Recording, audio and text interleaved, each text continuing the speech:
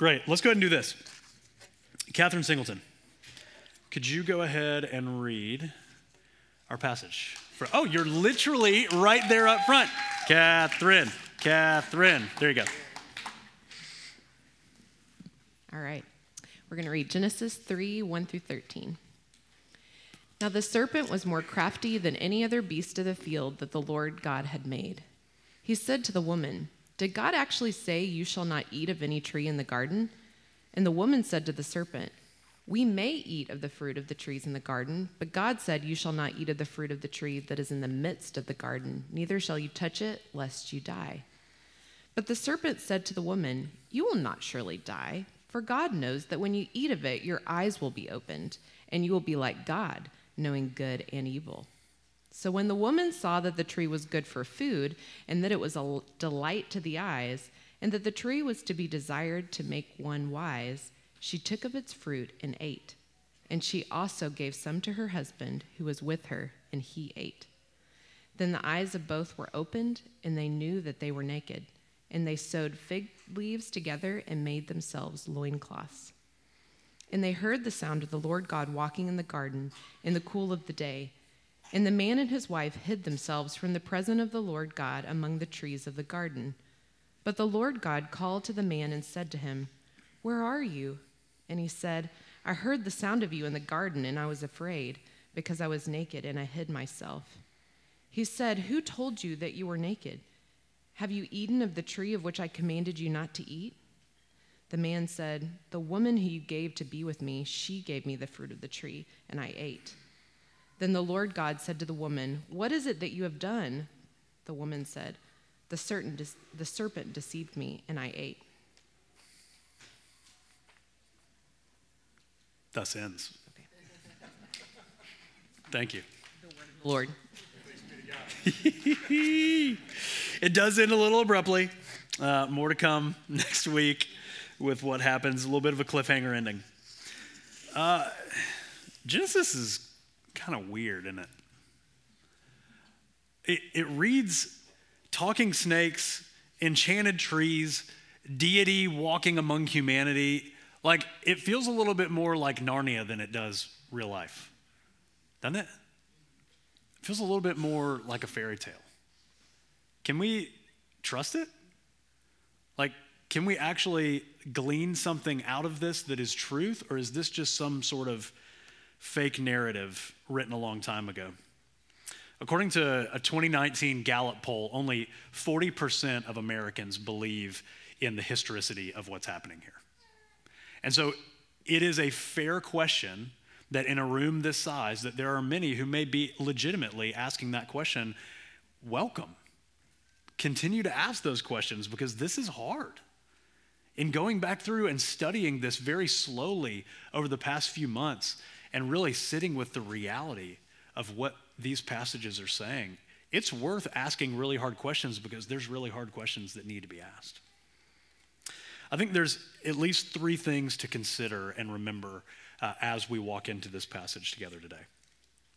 The first is that this was written by Moses, the same Moses that led the people of God out of Israel. In all kinds of ways, Moses was very acquainted with miracle.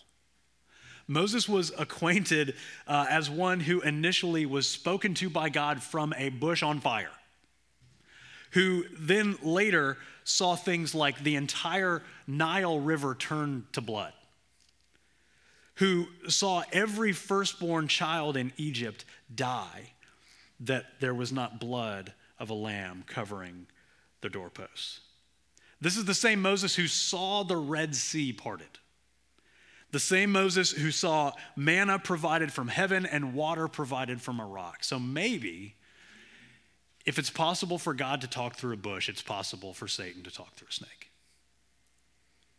Secondly, the New Testament does treat Genesis 1, 2, and 3 in everything we've been reading as fact. Like John 8:44. This is Jesus. On the lips of Jesus, he says, he's talking to the Pharisees, who he's not very nice to sometimes. "You are of your father, the devil, and your will is to do your father's desires. He was a murderer from the beginning and does not stand in the truth because there's no truth in him. Hearkening back to this time, way back in Genesis 3, where there is this father of lies, this evil serpent who speaks and twists the truth. Thirdly, and probably the one that may be most compelling to those of us sitting in this room, Christianity is not only a head religion, it is also something that we experience. That there is this Holy Spirit thing that we talk about, and that is a part of the Godhead that gives us literal experience with him, that causes us to love him more and more, that causes us to actually open our eyes and believe that this is real and true. So like C.S. Lewis says, I believe in Christianity as I believe the sun has risen. Not only because I see it, but because by it I see everything else. And so a question before us this morning might be, is there reality? Is this squaring, what we just read and what we will now talk about for the next couple of minutes, does this square with my reality? Do I find truth in this that I have to say, this is pointing out something that I also experience to be true?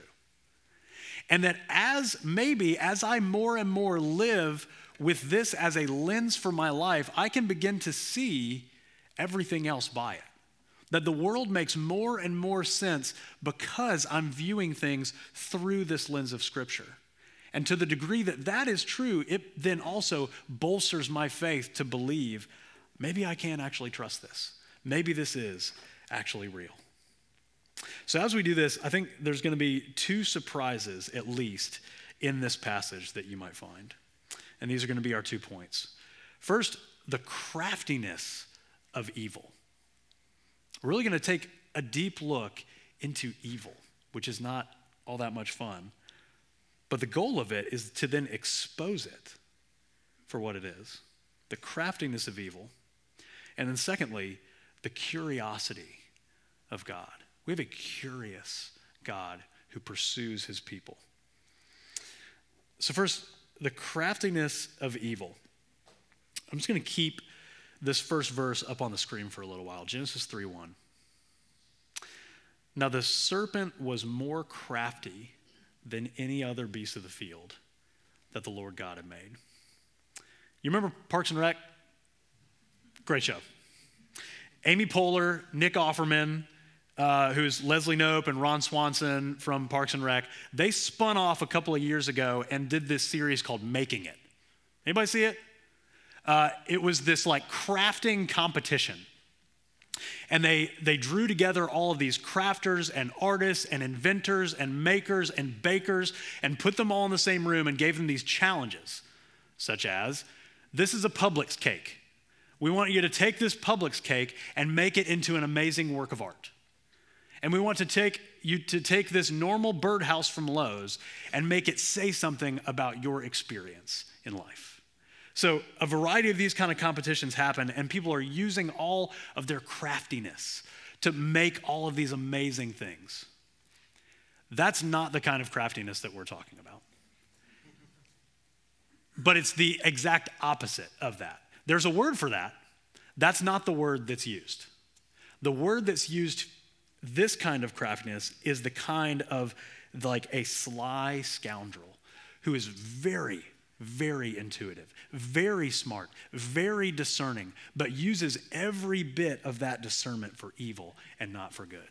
Like if you look at some of the crimes that have been committed over the course of history, some of the bank heists and all the things, like just watch The Italian Job, like there are amazing criminals that are so smart, but they use all of that intelligence for evil and not for good. That's the kind of craftiness that's being talked about here in this passage.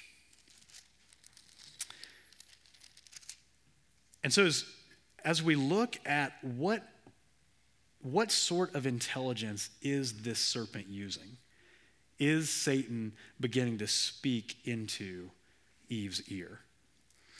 We don't know a ton about Satan. Through the pages of Scripture, there's not a ton that is offered about his origin. more so about his work. This is one of those places where we learn not so much about his origin, other than he does seem to be a created being, more crafty than any other beast of the field that the Lord God had made. But what we do know and the Bible continues to hearken back to is what kind of work does he do? He is a skilled liar, like Jesus calls him in John 8. He takes the truth and then he twists it in just the right way to get Eve and Adam and you and I to doubt reality. To just plant enough of a seed of, I don't know, maybe God's not who he said he was. Maybe I'm really not who I thought I was. And there's a word that gets thrown around quite a bit in pop culture and in pop psychology today. That's the very same thing that Satan is doing here through the work of this snake. Gaslighting. Are you familiar with this term? The term gaslighting means to confuse someone's reality just enough to use all of your intelligence to manipulate another person by twisting the truth just enough so that they will essentially feel crazy. That they will doubt everything that they know to be true and begin to be swayed to whichever direction you desire that they would be swayed. Here's a couple of the characteristics of gaslighting. See if you see them here. One is withholding. Like there's a pretending not to understand. Like, did God actually say, I don't understand. Why would he say that there's something you can't do? There's countering, which is questioning someone's memory of an event. Like, did he actually say that you can't eat of any tree? Wow. How dare he? Then there's a trivializing. After you get someone reconsidering, well, maybe, yeah, I don't know, my memory's not that great, so he may have said something like that. Then there's like a downplaying of, well, you will not surely die. This downplaying of your needs and your feelings, you'll be fine. It's no big deal. This is just small things. Just you need to do what you need to do. That's what's important here. And finally, the work of a gaslighter is to isolate from other loved ones towards the person or towards that person who is the abuser. For God knows that when you eat of it, your eyes will be opened and you will be like God, knowing good and evil. And God would not want you to be like God, would he? Beginning to draw Eve away from this relationship that she had enjoyed from her creation. And she bites. And she says, a couple verses later, verse 3, well, no, that's not completely true, because God said, you shall not eat the fruit of the tree that's in the middle of the garden. And he said, I'm pretty sure he said that I couldn't touch it either. And so already her recollection of the events have become twisted. Her understanding of the heart of God and why he would put something in their way, why he would give mankind a prohibition, begins to be questioned. Well, I never really thought about that. That just always seemed like something that he's God and he made me, so I guess, yeah, that's his prerogative. He can do that. But all of a sudden I start wondering, well, maybe he's not good. Maybe he doesn't have my best interest in mind. Maybe reality is not following what God says I should do, but maybe following what I want to do instead. And so she believes the lie. She buys into it, she takes the fruit, she eats, and the world is never the same. But isn't it interesting that one of the grimiest of psychological abuse tactics that we find in culture today is found in the first pages of Scripture and is called evil? Is it possible that this gaslighting thing that we talk about is just pointing back to the originator of this evil? Maybe it is true. 2 Corinthians 11, Paul warns his friends in the church, and these words are true for you and I today. He says, but I'm afraid that as... Get that. Try again. No, I'm going to dunk you in this water.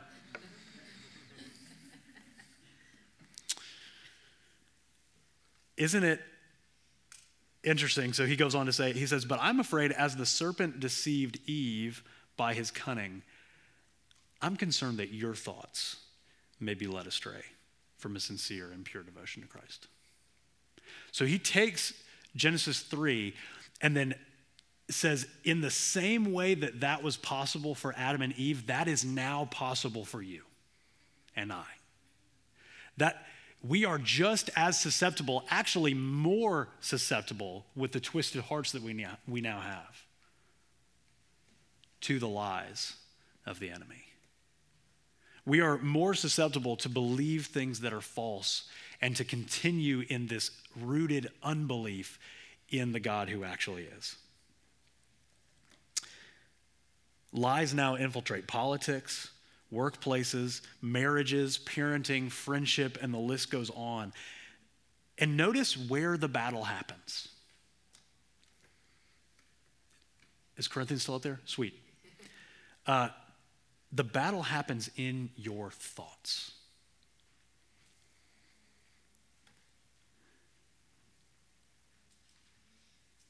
Do you take every thought that you have as true? Do you consider the narratives that run through your mind and the emotions that you feel as all truth all the time? Is it possible that there is not one but two voices in your head? That one is the quiet, calm, still voice of the Holy Spirit, and the other is the accusatory evil of Satan. Is it possible that you're actually being gaslit?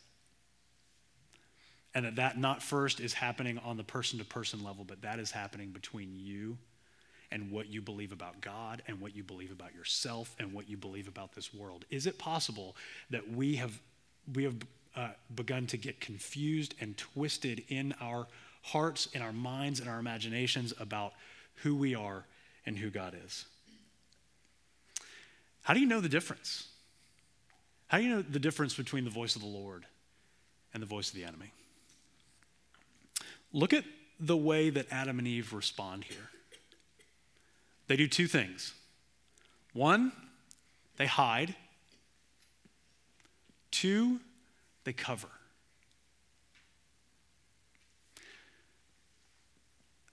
The voice of an accuser makes you want to hide and cover. What are the places right now that you find yourself hiding and covering? What are the things about you that you don't want anyone to know?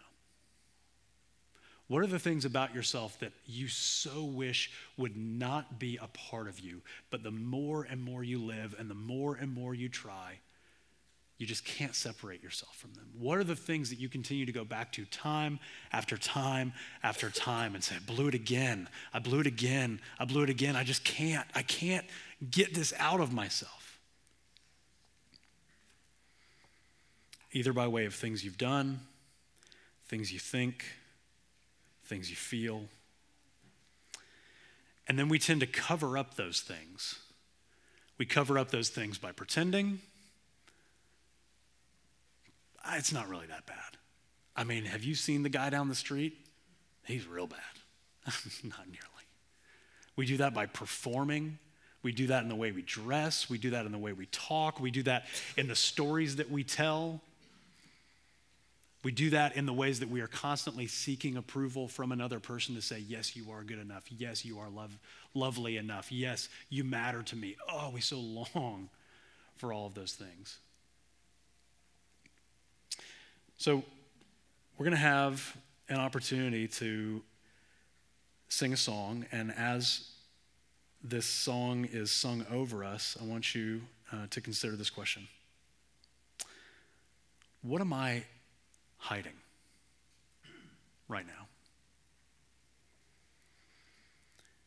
And then what lies might I be believing that I'm living out of?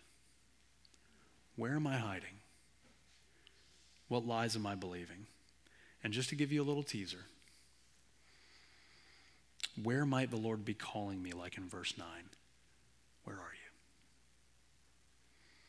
So, Matt, Janie, crew, let's sing for a minute.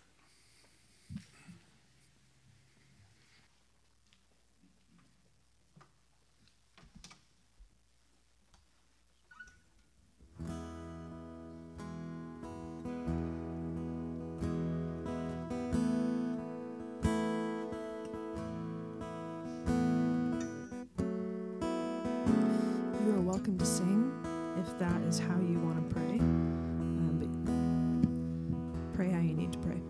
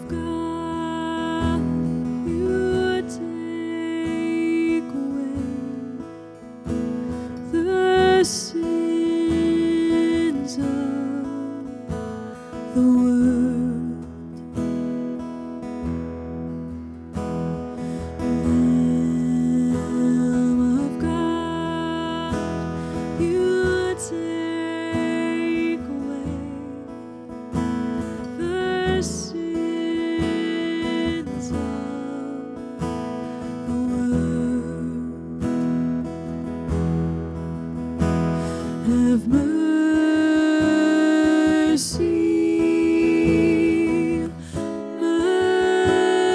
mercy on us.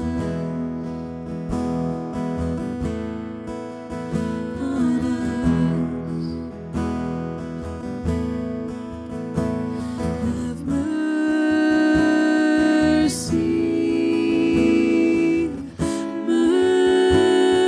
mercy on us.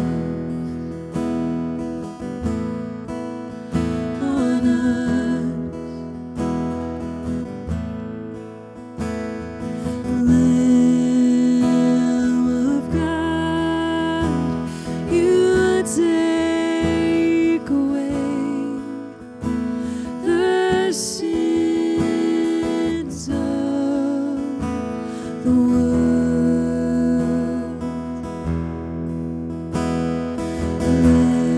Lamb of God, you take away the sins of the world. Have mercy,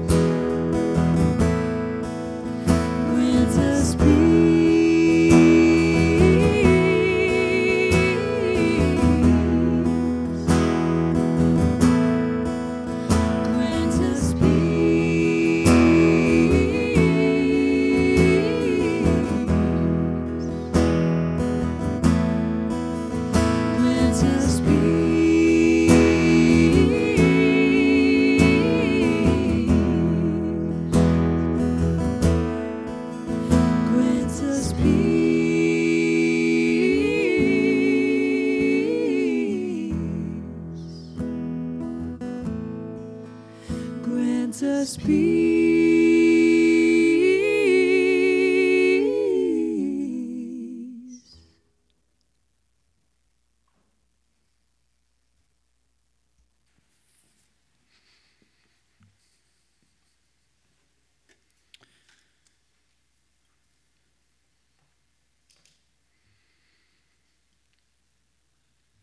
You're alone. You are what you do. Money is what life is all about. Trust no one. God doesn't care.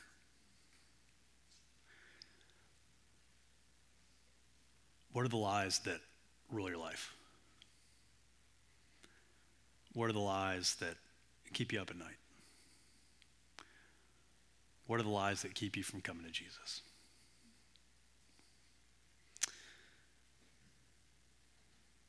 But the Lord God called to the man and said to him, "Where are you?" When my kids were little, we'd play hide and seek, and they thought they were so crafty. And they would be hiding, with their feet like dangling out under their beds, and they'd be giggling in the closet, and they'd be standing out in the open.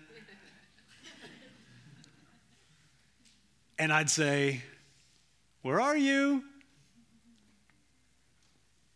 Corbin, where are you?" Like if this is him. "Corbin, where? Don't see you." Do you see what God's doing here? He knows where they are. But he's calling them out.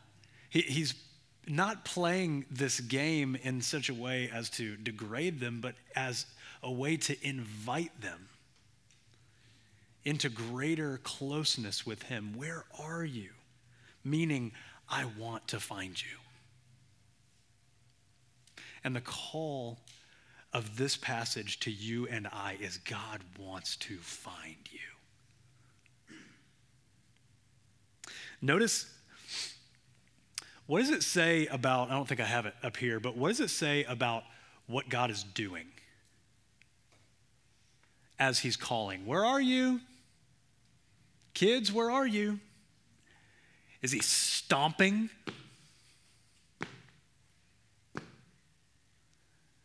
Is he rushing? Oh no, something went wrong. This isn't the way I thought it was going to go. What's he doing? He's walking in the garden in the cool of the day.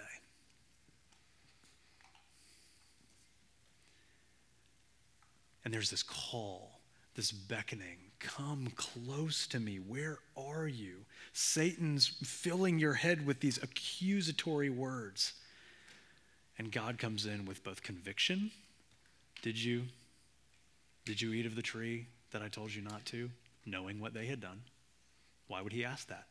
To get it to come out of their own mouths. Yeah, I did. Because he wants you and I to be in relationship with him. Did you? Yeah, I did. What is he calling? He's calling them out of the bushes. And he's calling them out of the fig leaves. He's saying, don't cover yourselves in front of me. You don't have to. Let me know all of you, because I will cover that.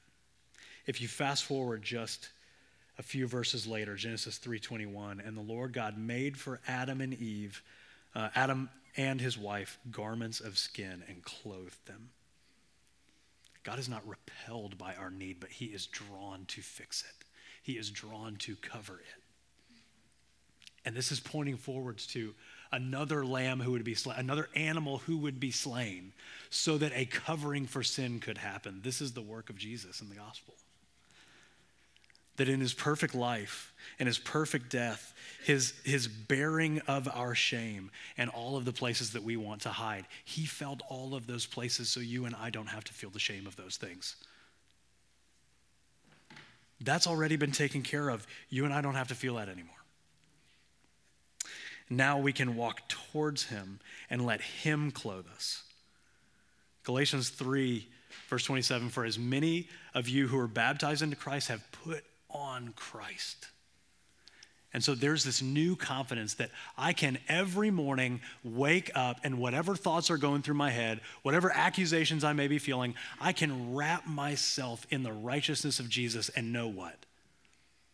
I can know that anything going on in here, anything going on in here, anything I've done, that when God looks at me, I am clothed in Jesus. And in the same way he loves Jesus, he loves me. That's the invitation that God is saying. Will you come to me so that I can clothe you? Come out of hiding. Admit your faults and failures. And let Jesus' righteous life and his atoning death cover you. So, one application, and then we'll close up. Have you ever noticed, those of you who are in small groups, and I invite any of you who are new, it's a great first way to get connected here and to begin to live out some of what we're saying in Scripture in a very real way, in a consistent manner. There's this whole section of guidelines in the small group form. And many of you may read those things every week or do pop quizzes or trivia, or there's all kinds of ways that groups will do those in different ways. One of those guidelines is don't fix, or something along those lines. Like when someone's sharing something really hard, there's something inside of us that wants to be like, no, but it's going to be okay. But God works everything together for the good of those who love him. But have you ever thought about why those words so quickly come out of your mouth? Most times it's not because you want them to feel better, it's because you want you to feel better. Your hurt, your pain, your difficulty in your life, your sin that you're just telling everybody about makes me uncomfortable. And so I'm going to cover you up because I don't want to see it anymore. But the goal of our small groups is that there could be a culture of openness and vulnerability, appropriate vulnerability, that you could walk in and in these kinds of moments be able to say, I did it again. This is really how I'm coming in. This is really where I'm at. And to have another group of people who can see you and who can redress and love you with the love of Jesus can more and more convince us that that's actually true. So for the next couple of weeks, as we head towards Easter, as we celebrate both the death and the resurrection of Jesus, we're going to have a unique opportunity to take communion the next 2 weeks, actually 3 more times, the next 2 Sundays, and then Good Friday before we come to Easter Sunday. So I invite you to use these next few weeks to hear God maybe in a new, clear tone. Where are you? And that you, in new ways, potentially, that he might be drawing you out to show more of who you actually are to him. And maybe another close friend or spouse. And as we walk this path together, that he would meet us collectively as a community and dress us with Jesus. Let's pray. So, Father, we long to hear your still, small, quiet voice because the accuser's voice in our ears are so loud. We all the time hear how bad we are at things. We all the time hear all the ways that we've screwed up. We all the time hear how everybody else must hate us. We all the time hear that our life is an entire screw up and there's nothing that can fix it. We all the time hear that there is only going to be bad for us in the future. We need your voice. Speak. Speak even now. as we continue to sing. Holy Spirit, would you? In your name, amen.